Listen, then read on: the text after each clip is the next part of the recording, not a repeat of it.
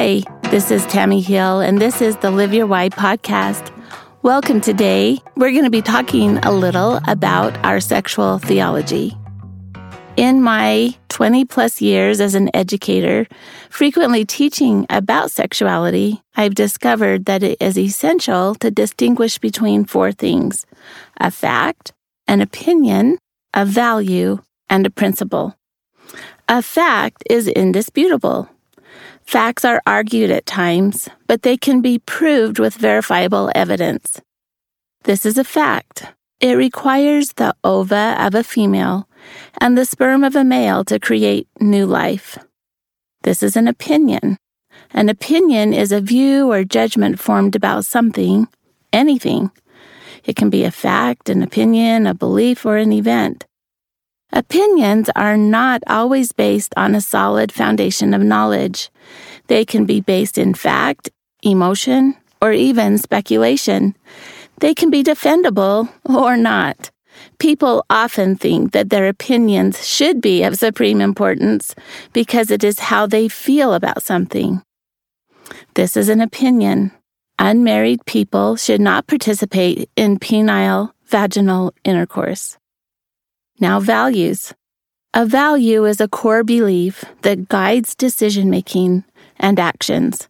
Values are more emotionally driven than opinions because values are based in what a person feels is most important. Values are both personal and societal. This is a value.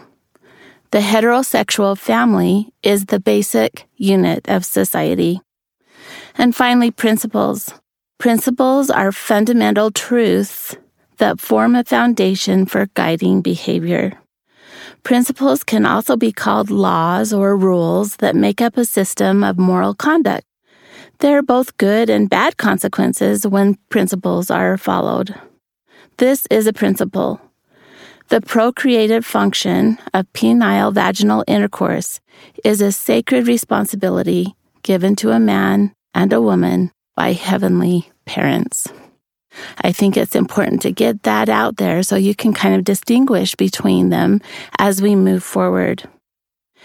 It is so important for parents to talk with their children at all ages about values and principles. Having explicit family values is necessary for creating ongoing dialogue and clear expectations for both children and teenagers. Gospel truths or principles need to be explained and modeled.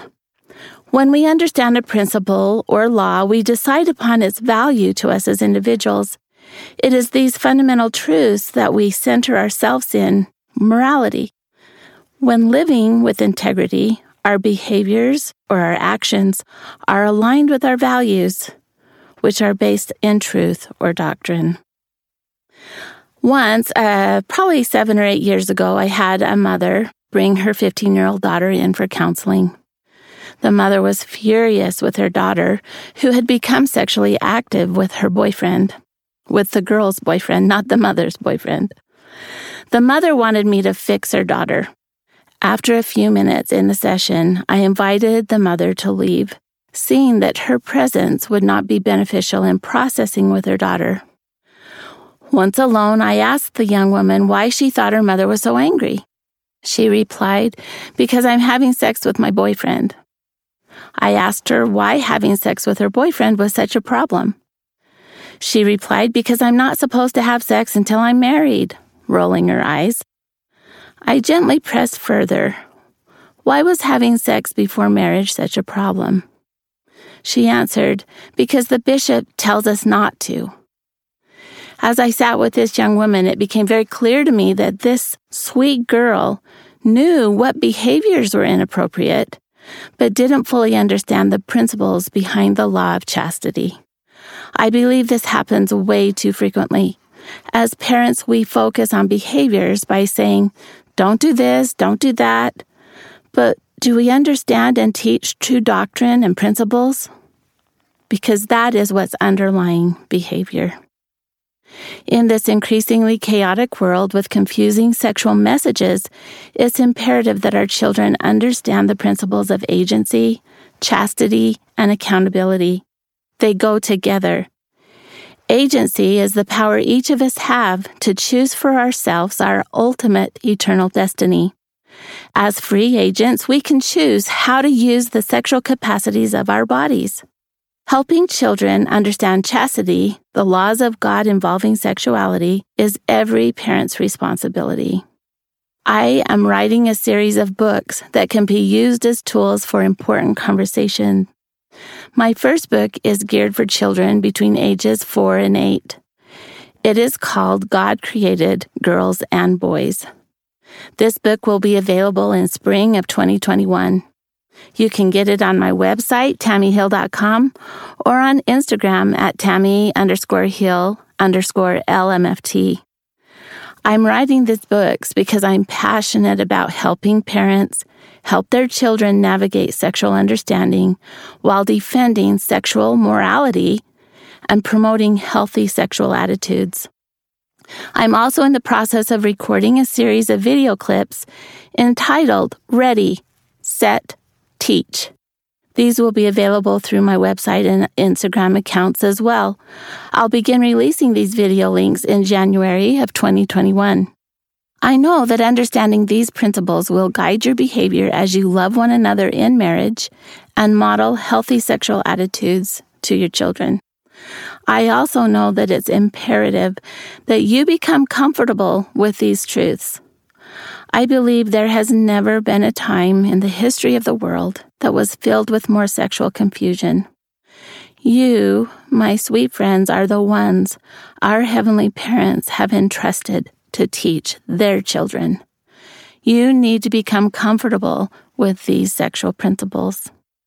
I want you to understand that there are two important aspects to sexual experiences. One is reproductive in nature. Helping our children understand the sacred nature of how life begins is essential. Logically, they will attach the need for both a man and a woman to create new life.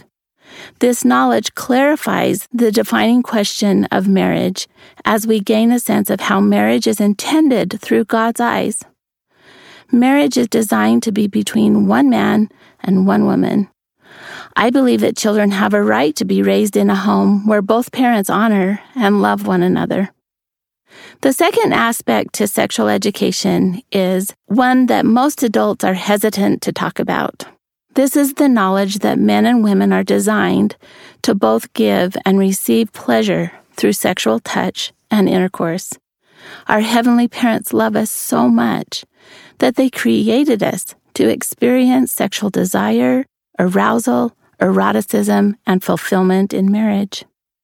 They want us to learn together as husband and wife how to please and satisfy each other in bed.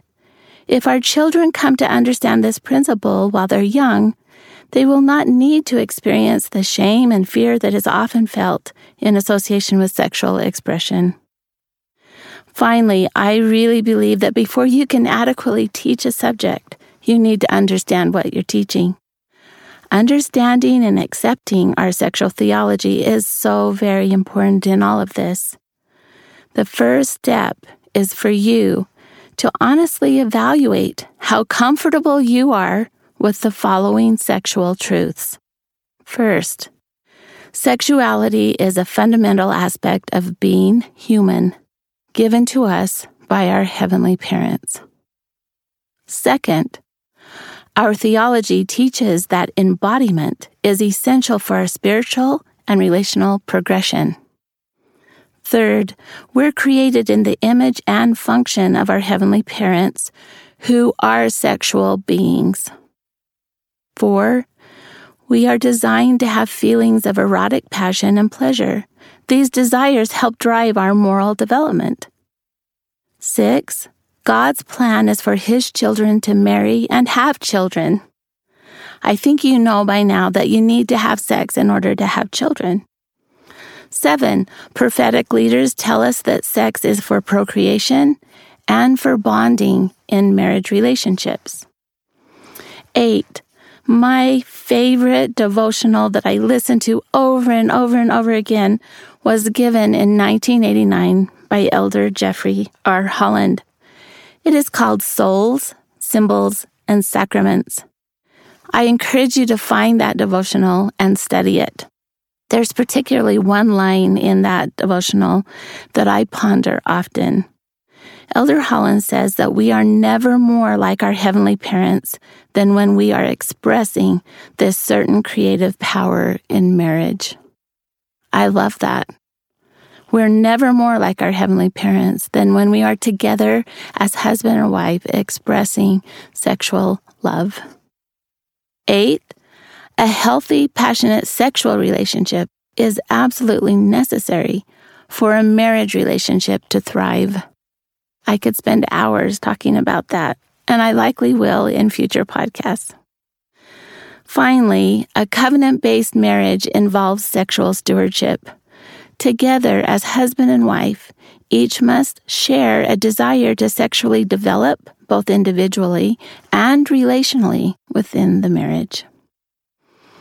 So, as I conclude today, I hope you realize that children deserve to be loved, nurtured, and strengthened by parents who are committed to teaching respect for healthy bodies and moral lifestyles.